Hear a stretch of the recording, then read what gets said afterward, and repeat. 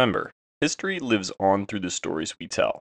I'm Peter, and this is Who Died Today, the podcast that explores the lives of famous individuals on the day they passed away. Today we're delving into the extraordinary life of W.E.B. Du Bois, a pioneering sociologist, historian, civil rights activist, and co-founder of the National Association for the Advancement of Colored People, or NAACP, whose work and writings paved the way for civil rights movements and offered a profound analysis of the complex Black experience in America. Today marks the 60th anniversary of his death. So without any further ado, let's dive into the early life of W.E.B. Du Bois.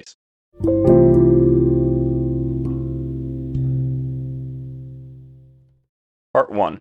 Early Life and Education, 1868 to 1895. William Edward Burghardt Du Bois entered the world during the aftermath of the American Civil War, a period of reconstruction and hope, but also lingering racial tensions. Born in Great Barrington, a predominantly white community in Massachusetts, his family roots trace back to a mix of French, Dutch, and African ancestry. This diverse lineage equipped Du Bois with a unique perspective on race, which would carry throughout his life. Growing up, his family status was modest. Du Bois was raised by his mother, Mary, and his father left early in his childhood. Mary worked tirelessly to provide for her son, and the community, recognizing the potential in young Du Bois, often supported them. Mary's unwavering commitment to her son's education and well-being instilled in him a strong work ethic and a sense of purpose. Despite the broad-minded nature of Great Barrington, Du Bois couldn't escape instances of racism. One particularly poignant episode occurred during his school years when, despite being voted class speaker, none of his classmates would accept his congratulatory cards due to his race. Such incidents, while hurtful, steeled his resolve and sharpened his awareness of the racial divide. In 1885, Du Bois took a significant step southward to Nashville, Tennessee, to attend Fisk University, a notable historically Black university. It was here that he first truly encountered the harsh realities of Southern racism. He witnessed the debilitating effects of Jim Crow laws, which enforced racial segregation, and the omnipresent threat of lynching. This experience was not just eye-opening, but also deeply personal. He felt the weight of oppression not just as an observer, but as a target. Fisk was transformative for Du Bois in another aspect. It was where he first was exposed to the depth and richness of Black culture and history. He engaged in debates, joined the Fisk Jubilee Singers, and was introduced to the realm of African American literature and activism. Upon completing his bachelor's degree at Fisk, Du Bois, never one to rest on his laurels, sought higher education at Harvard University. Despite his Fisk accomplishments, Harvard required him to start as a junior undergraduate because they didn't recognize his Fisk coursework. Unfazed, Du Bois excelled, earning a second bachelor's degree in 1890, followed by a master's degree in 1891. Recognizing his profound intellectual capabilities, Harvard awarded Du Bois with the Slater Fund Fellowship. This allowed him to attend the University of Berlin for graduate coursework from 1892 to 1894. Here, Du Bois was exposed to European sociological perspectives, further expanding his worldview. Returning to the United States, Du Bois achieved a historic milestone in 1895.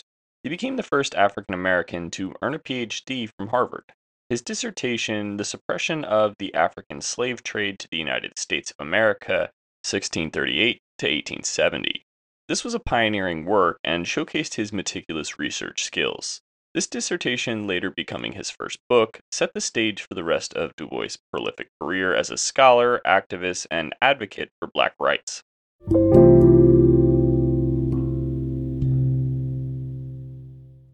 Part 2. Scholarly Achievements and the Souls of Black Folk, 1895 to 1910.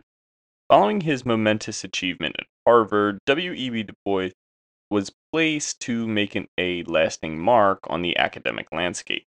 In 1896, he accepted a position at the University of Pennsylvania to conduct a sociological study of the city's African American community. This resulted in his publication, The Philadelphia Negro, in 1899. The first case study of its kind, it not only delved into the socioeconomic conditions faced by Philadelphia's black population, but also provided a deep empirical analysis, dispelling many prevalent racial myths of the time. Du Bois' rigorous methodology set new standards for sociological research. But it was in 1903, with the publication of The Souls of Black Folk, that Du Bois took center stage in the national discourse on race. This collection of essays was more than just an academic endeavor, it was a powerful poetic exploration of the African American experience, encompassing history, sociology, and personal narrative. The book's profound opening line, "The problem of the 20th century is the problem of the color line," underscored the racial challenges America grappled with. One of the book's most significant essays of Mr. Booker T. Washington and others highlighted the growing ideological chasm between Du Bois and Booker T. Washington, the most influential black leader of the time. Washington, a former slave who rose to prominence through his work at the Tuskegee Institute, advocated a philosophy of accommodation. He believed that black Americans should focus on vocational training and economic self upliftment rather than directly challenging the oppressive Jim Crow laws and disenfranchisement. Du Bois, in his stark contrast, believed that civil rights couldn't be sidestepped.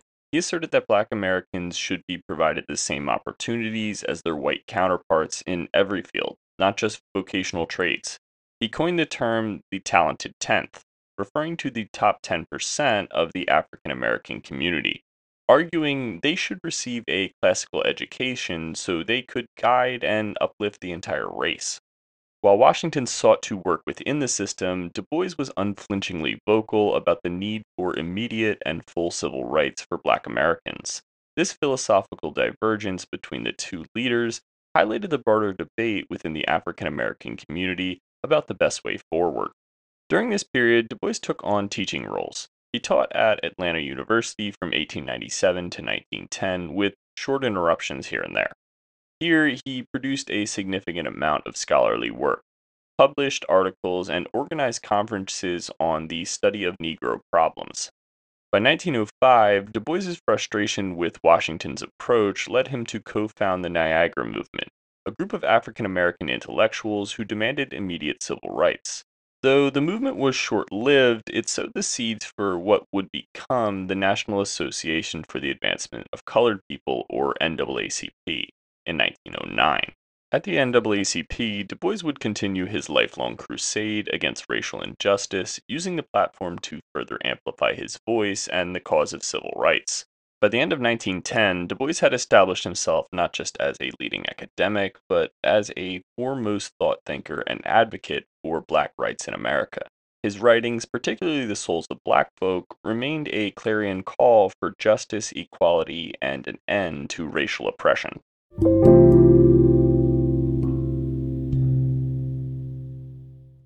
Part 3: NAACP and Pan Africanism, 1910 to 1930.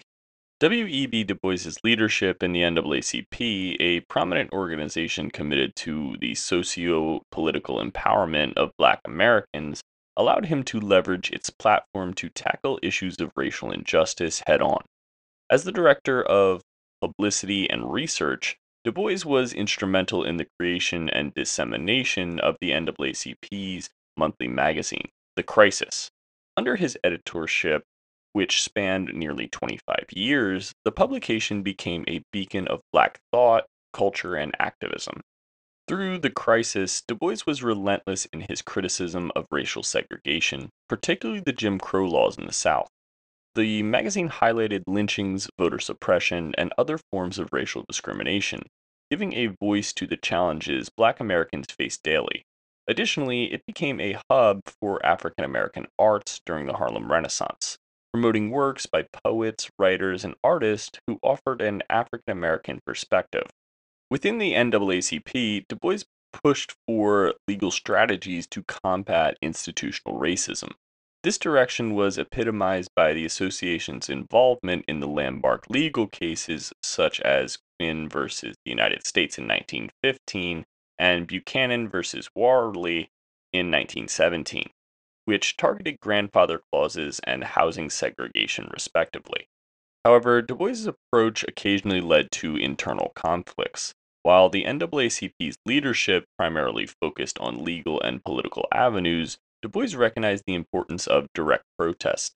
His push for the organization to publicly support the 1917 Silent Parade, a protest against racial violence, marked one of the earliest instances of the NAACP engaging in public demonstrations. While deeply rooted in the struggle for black rights in America, Du Bois saw the challenges black individuals faced as a global issue.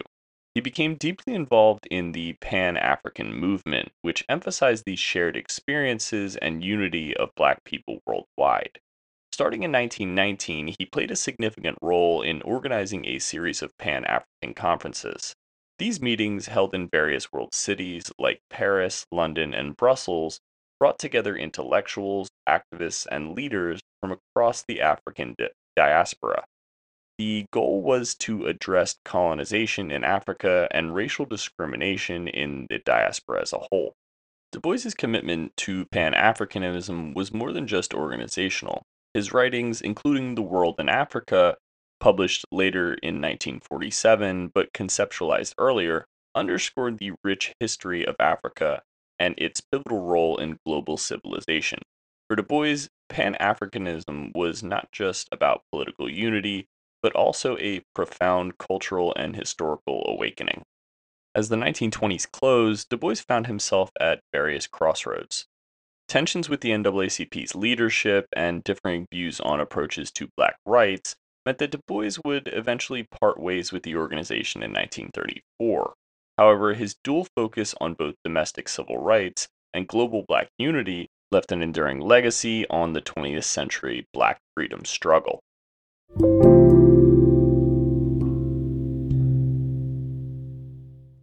Part 4: Conflicts, Communism, and World Wars, 1930 to 1945. The 1930s and 40s marked a period of transformation for W.E.B. Du Bois, both ideologically and professionally. As the world grappled with economic crises and war, Du Bois' perspectives evolved, and he grew more radical in his stances against racial and economic injustice. The early 1930s saw increasing tension between Du Bois and the NAACP's leadership. One of the primary points of contention was Du Bois's proposal to voluntarily segregate black Americans, which he persisted in his article, A Negro Nation Within a Nation. This controversial idea was rooted in his belief that separate black economic and social institutions could foster self reliance and strength within the black community. However, the NAACP vehemently opposed such a notion, leading to Du Bois's resignation in 1934. Leaving the NAACP, Du Bois returned to Atlanta University, where he focused on his academic work and research. The backdrop of the Great Depression profoundly impacted Du Bois. Witnessing the economic hardships endured by all, but disproportionately by black Americans, he increasingly saw capitalism as a flawed system that exacerbated racial inequalities. This disillusionment led him to explore socialist and communist ideologies. While Du Bois never became a formal member of the Communist Party, he found value in its critiques of capitalism and its purported commitment to racial equality. He attended international conferences, including ones in the Soviet Union, and engaged in dialogue with global leftist thinkers. World War II further solidified Du Bois's critiques of American society. As black soldiers were drafted and sent to fight against fascism in Europe, they were simultaneously subjected to a segregated military and racism at home. Du Bois was particularly vocal about the W.E.B campaign, which sought victory against fascism abroad and racism domestically. The irony was not lost on him. A nation championing democracy abroad denied basic human rights to its black citizens at home.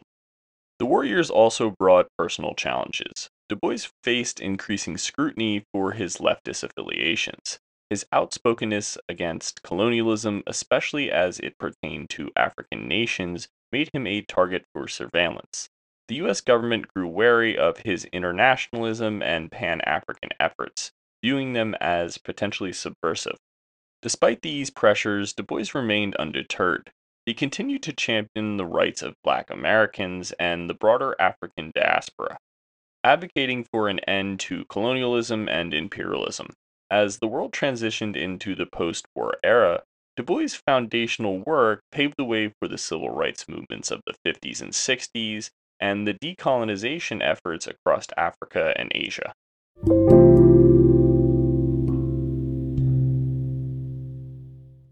Part 5: Return to the NAACP and Rising Tensions, 1945 to 1951.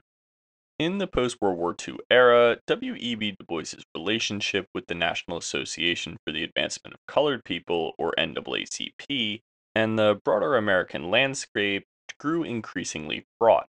His once radical beliefs now seemed even more so in the new context of the Cold War, with America seeking to position itself as the leader of the free world against the communist threat of the Soviet Union.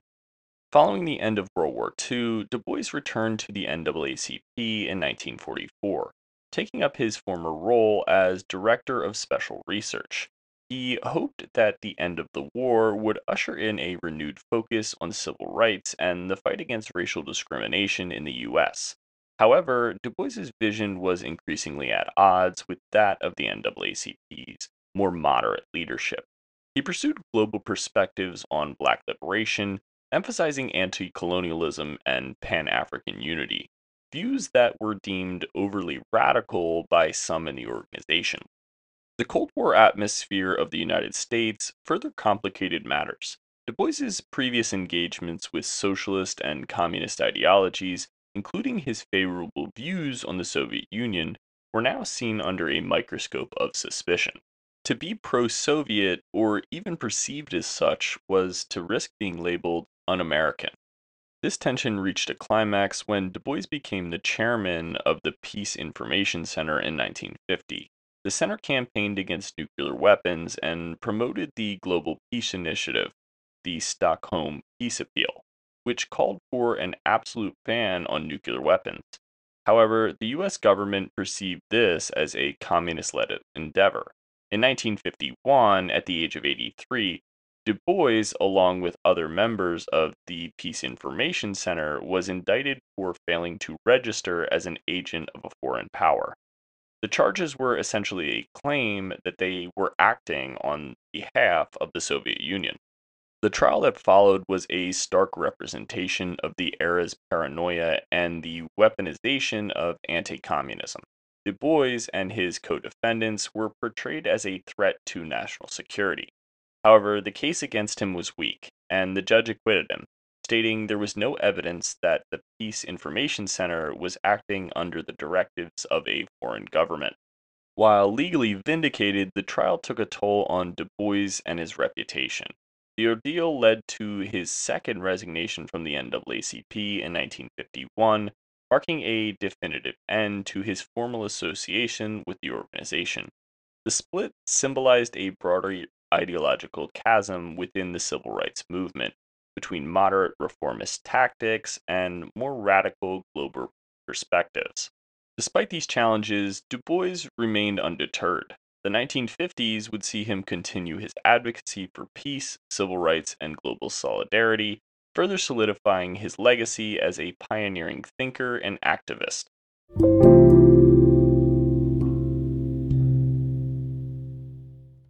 Part 6: Final Years and Legacy, 1951 to 1963.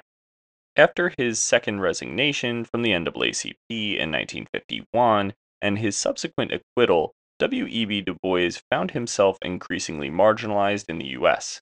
He became a vocal critic of U.S. foreign policy and its stance on global anti colonial movements. The McCarthy era, characterized by anti communist sentiments, saw Du Bois as a particular target due to his known leftist leanings and associations. However, Du Bois remained active and unyielding. He continued writing and advocating for civil rights, Pan Africanism, and world peace. In 1958, he joined the Communist Party USA, seeing it as an avenue to champion issues close to his heart, particularly economic justice and labor rights. His decision was not solely ideological. It was a protest against the intensive repression of civil liberties during the Cold War. The twilight of Du Bois' life witnessed a significant shift.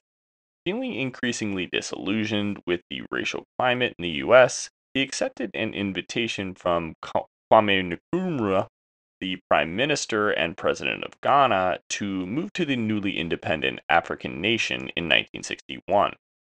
Nkrumah, who had led Ghana to independence from British colonial rule, was inspired by Du Bois' Pan African ideals.